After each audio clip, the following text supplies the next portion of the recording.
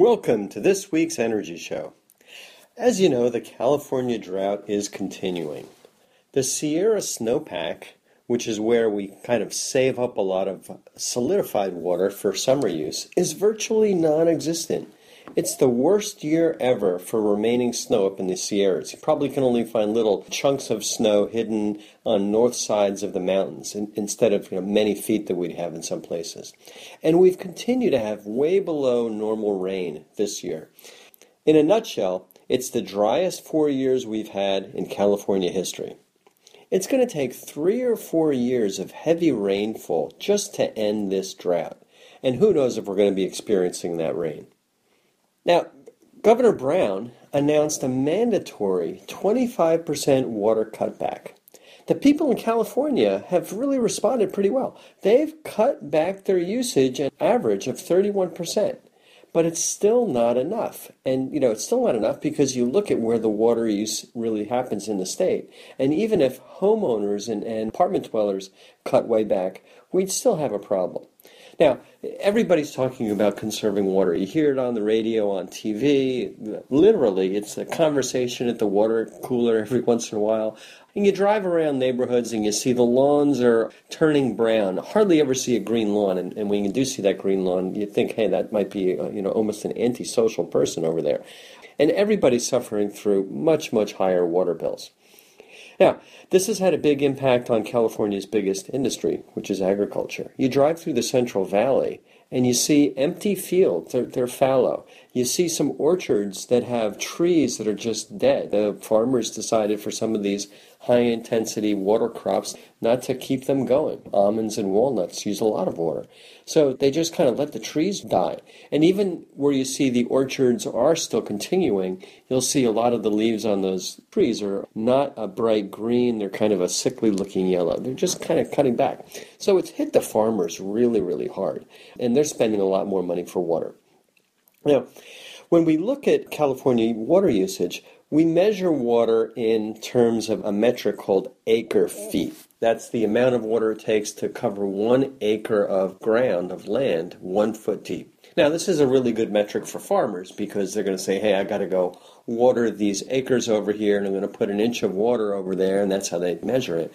But to normal people, it's kind of a number that means almost nothing. So, quick calculation, an acre foot is equivalent to 326 gallons. I mean, that number still means like almost nothing to me. I can't imagine how many bathtubs full is that.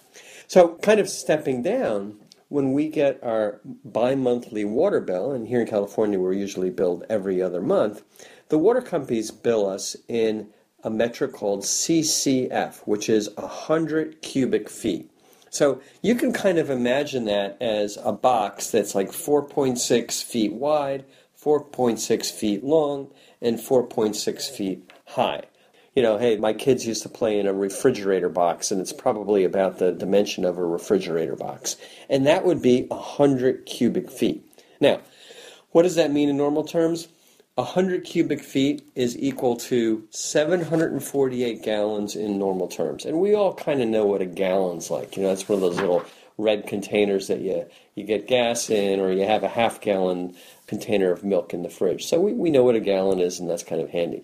So I think it's, now that we know what these metrics are, one more reminder of the breakdown of water usage in California. Who's using the water? Where is it going? Well, the reality is 79% of the water used in California goes to irrigated agriculture. That's for farmers irrigating their crops. And they need to do that because it's the biggest industry in California. The remaining 21% is what we call water usage for urban water use. Now, we're not going to really do anything about the irrigated agriculture, but now let's drill down a little bit in the percentages of that 21% that's urban water use. Out of that 21%, some of it's used for energy and industry, and that works out to be 2% of the total. So 2% of the total water use in California is for energy, gas plants, nuclear plants, coal plants. They use a lot of water, and the regular industry does too. So when you got a manufacturing plant or gasoline refining. 4% of the water in California is used for commercial purposes in businesses. These are just companies that use water in those big buildings. 2% is used for large-scale landscaping. So that may be golf courses or commercial buildings that have big lawns. And, a golf course, you want a nice green lawn. And companies like to show a nice green lawn instead of this desert scape. So now we're kind of getting down to what we as homeowners can really address. 8% is for indoor residential use. So 8% of the water in California is what homeowners and apartment dwellers use inside their house. And 5% is used for outdoor residential use. That's basically watering your lawn and your plants and your trees and your garden. So it's interesting, if we're really going to affect the water usage in California, obviously we have to affect the agriculture and really look at finding ways to use that more efficiently. But then we also have to look at some of these other factors. And for homeowners, for people who are listening in, what can you do about your water usage? I have some good suggestions. You may not like them, but we're getting to the point where it's getting desperate, and I think people are going to start taking some of these measures. Now, the good news is there are predictions that we're going to get a lot more rain this year.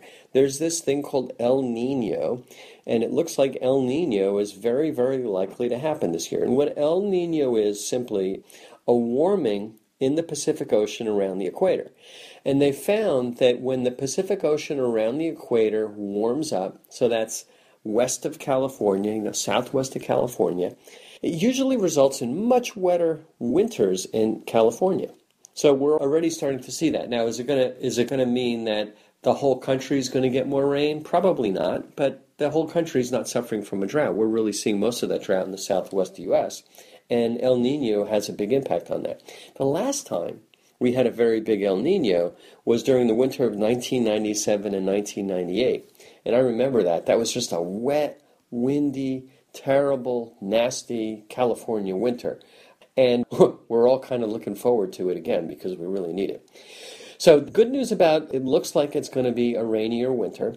And more good news, what can we do about it? We can't really affect the weather, but we can do things internally. People are really making an effort to conserve.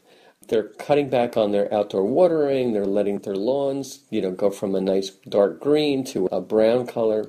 And everybody's making, not everybody, but most people are making a big effort to reduce their household water use. And businesses are conserving too. Farmers are cutting way back. They're finding ways to plant crops that use less water. They're letting the crops that are very water intensive, which now become basically very expensive, to disappear. So that's a good effort there, but it's definitely hitting them in their pocketbooks. So when I kind of look at it, the biggest factor in California water use is really economic. It's like any other thing we purchase. Water's a commodity. And as the price of a commodity goes up, our purchases will go down. I mean, we've seen that with food, with gasoline, with everything. And water is the same way. Now, water, in my view, has always been a hard commodity to conserve. Why? Because people don't know what water costs. I mean, you literally just flush the toilet or turn on the tap and there's abundant water coming out. You don't even know how to measure it. And then every 2 months you'd get this obscure water bill, and it usually wouldn't be that expensive, and you really wouldn't worry about how much that water costs. And so my view is you really can't conserve something if you can't measure it. Now, we did a show last year when we talked about the cost of water for homeowners. Now, the water during that show, it's like a year and a half ago, used to be about a half a penny a gallon. And I just looked at what an average water bill was and figured out how many cubic feet, and then figured out how many gallons and what the dollars were. It works out to water's about half a penny a gallon. That's if you get it from the tap. If you go and buy a 1 pint bottle of bottled water in the supermarket, that could cost you $2. And 8 of those pints in a gallon or 16 in a gallon. So it's really expensive if you buy it in a small container. But water coming out of the tap is relatively inexpensive. Now what happened, and this is a smart thing, what happened is the California government basically increased our water rates. They said we have to conserve, and one way to conserve is to basically increase the cost of water. Now, when you kind of look at what happens to the increase in the cost of water, yes, the farmers got hit very, very quickly and very directly, but the residential usage of water also was significantly impacted. All right, so 8% of the California water is used for indoor residential use. And they talk about a number of about 100 gallons per person per day. So I like to think about your water usage, and this is kind of a good way to see, how can I cut back on water usage? Think about water in terms of a container that the water goes in. So if you're filling up your tub, that's a really big container. If you're taking a shower, kind of imagine what happens if you plug the drain in the shower. The bottom of that shower is going to fill out. That's a big container. A tub's a lot bigger than a shower. A toilet. Toilet is about 1 to 2 gallons per toilet flush. So that's a smaller container, but you flush a few times a day. The dishwasher and the clothes washer. If you're filling the washing machine, that's a pretty big basin of water in there, and the dishwasher is kind of the size of a big sink. So you're using more water there compared to a bathroom sink, a small sink, and even compared to a glass of drinking water, it's just filling a glass. So when you think about it in terms of containers, the place where we're going to make the biggest impact on our water usage is the place where we have the biggest containers. You're not going to save a lot of water by having 4 glasses of water during the day instead of 8 glasses of drinking water during the day. But you can save a lot of water by taking a quicker shower or changing from a bath to a shower. Now, 8% is for indoor residential use. 5% of California water usage is for home irrigation, outdoor irrigation. That's lawns and gardens. It probably also includes swimming pools. So this is interesting. 5% of the home water is for outdoor irrigation, but it only applies to single-family homes because people who are living in apartments or condos don't have lawns and gardens and swimming pools that they have to water. And what happens is this outdoor water usage hits people really hard because we're using so much water. A lawn or a swimming pool is a really big container. And when we're watering our lawn, we're trying to put down enough water that you see in a big rainstorm to get that grass growing. Or if you've got to refill a leaky pool, that's a lot of water. So what's happened is people have been really responding very well to the governor and the state's calls for reducing water consumption. But the bills are still high. And you have to cut back on everything, and it's easy kind of to cut back in the bathroom and taking quicker showers and things like that. And it's easy to kind of cut back a little bit on your outdoor water usage, but the outdoor water usage is still such a big factor that it's hard to really significantly reduce it. And we, our family, where we live, is we did all the normal indoor water measures. We have a bucket in the shower, we flush the toilet less often, we wash our clothes in bigger loads instead of smaller loads. The dishwasher's always full when we wash. We try not to wash too many dishes in the sink because washing in the sink uses more than washing in the dishwasher. But the outdoor water usage was still the biggest user. The outdoor water usage was still the biggest user. So we let the lawn go from a nice green to like a greenish brown. Didn't completely give up on it, but we cut back on the amount of water that we were watering outside by about half. That's easy to do. Instead of watering each sprinkler zone for 10 minutes, we changed it to 5 minutes. We're still watering the vegetable garden, but the vegetable garden has drip irrigation, so that's very efficient. And we cut back on watering our fruit trees. The fruit trees need a lot of water. We have oranges and apples and figs and stuff like that. And, unfortunately, some of these trees have gotten pretty stressed. I hope they come back when it rains. But when I compare an old water bill to our current water bill that we got this year, the May and June water bill, we got it in July, I was amazed that we're paying even more. So let's look at last year's water bill in May and June. So last year, we used 6,700 cubic feet, or 50,116 gallons. So that's 50,000 gallons in 2 months, 25,000 gallons a month. It works out to be 849 gallons a day. These numbers seem to be really big. We only have 3 people living in the house. And when I kind of looked at it, most of the water usage was probably for watering the lawn. So as I said, we cut back the sprinklers from 10 minutes to 5 minutes. And our bill last May and June was $200 for 2 months. So it's $100 a month. And that worked out to be about 0.4 cents a gallon. It's a little less than half a penny a gallon. So I just think half a penny a gallon is what we were paying last year for 50,000 gallons. Our bill was $200. So we really cut back. We cut back the sprinklers, we cut back the watering the plants, the trees, we cut back inside the house, and we were kind of looking forward to a much lower water bill. But surprise, surprise, we got a bill that was even bigger this year. And the reason is there are a lot of new water surcharges and penalties. Your water bill now looks like your electric bill with all these taxes and surcharges. The more water you use, the higher the water rate is. It's just like taxes. The higher your income bracket, the higher your taxes are. It's just like your electric bill in California's tiered rates. The more electricity you use, you're billed at a higher rate. So this May and June, after all these efforts, we used 3,300 cubic feet, or about 25,000 gallons. So we went back from 800, we cut back half, from 850 gallons a day to 425 gallons a day. It was great. We were happy. We did everything. But our bill was even more than last year. Our bill last couple months was $224, and that works out to be about 0.9 cents a gallon. So it's like a penny a gallon. So what happened? Even though we cut back our water usage by half, the price of water went up by more than half. So it's close to a penny a gallon. And so I was amazed. It's like, we've done everything. We're still spending. Now it's even more than $100 a month on water. What do we do?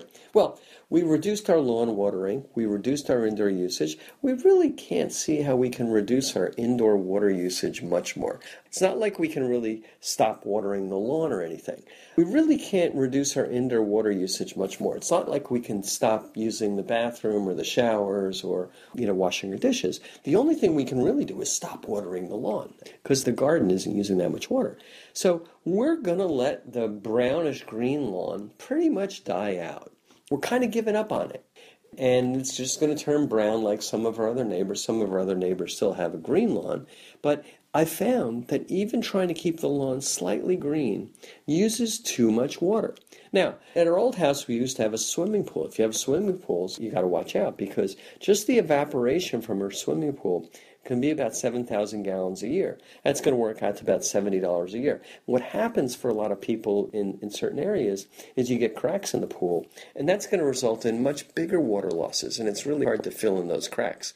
So my suggestion is what you want to do is you want to get a pool cover to cut back on that evaporative water use, and then do whatever you can to fix the cracks in the pool. It's kind of hard to do right now if the pool is full of water, but you might want to think about, having a pool expert come in and finding a way to do that.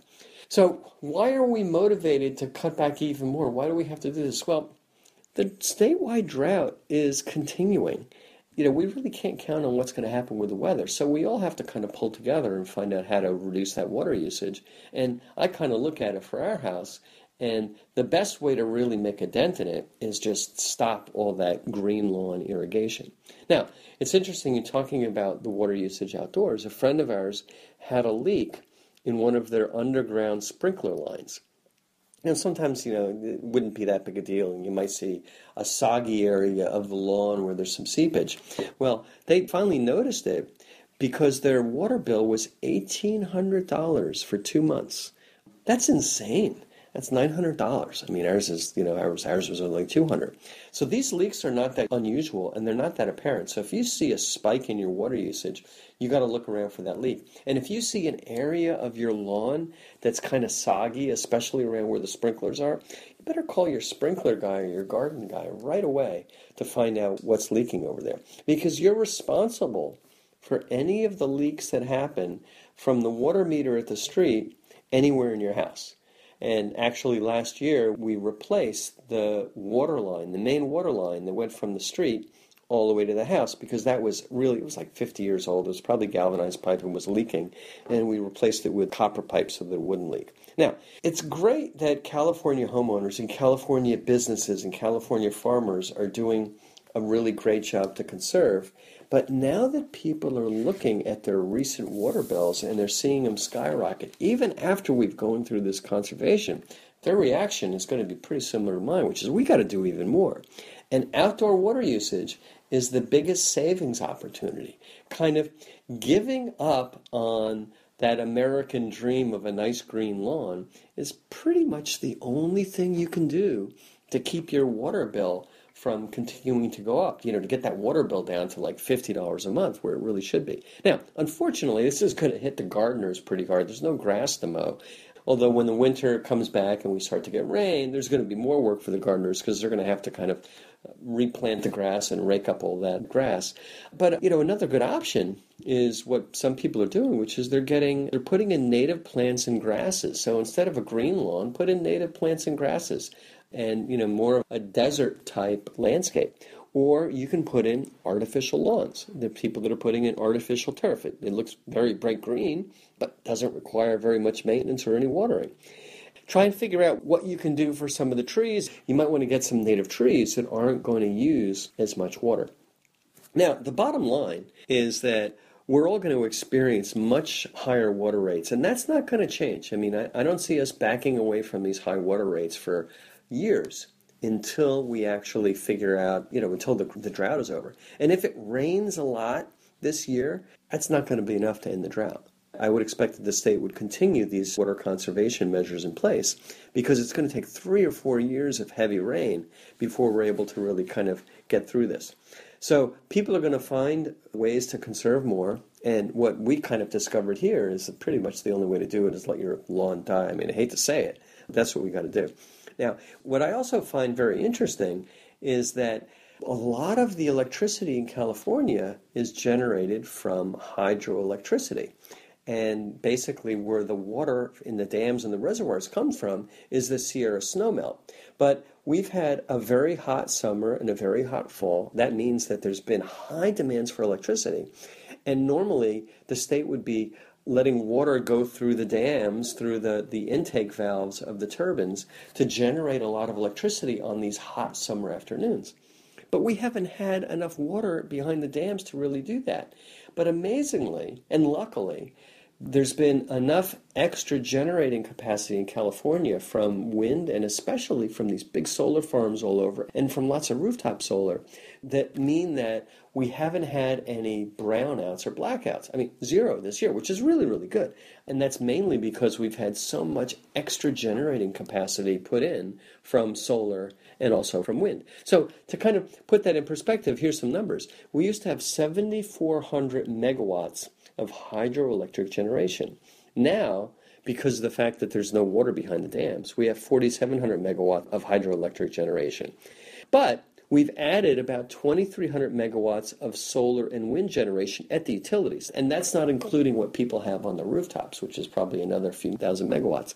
So we've got about the same amount of generating capacity now as we did before, even though the hydro is kind of really, really cut back. So California is pretty much okay as far as electric generation, but this drought is continuing. And the painful economics of more expensive water creates the motivation for us to make sacrifices in the places where we're using the water the most. And for many homeowners, that sacrifice happens on your green lawn. It's going to turn brown. But we also need long-term solutions, and there are some long-term solutions in terms of more dams, in terms of maybe changing the way California uses its water, in terms of desalination plants, in terms of more solar and wind, because if we have more solar and wind plants, we're going to use less for electric generation. And then people are going to become accustomed to fewer green lawns or maybe smaller green lawns. And then the farmers are really looking at more efficient ways to irrigate their crops. Well, that's all the time we've got on this week's Energy Show. Thanks to all of our listeners for joining us today. And if you missed any of today's show, you can always go to our website at cinnamonsolar.com and listen to the podcasts.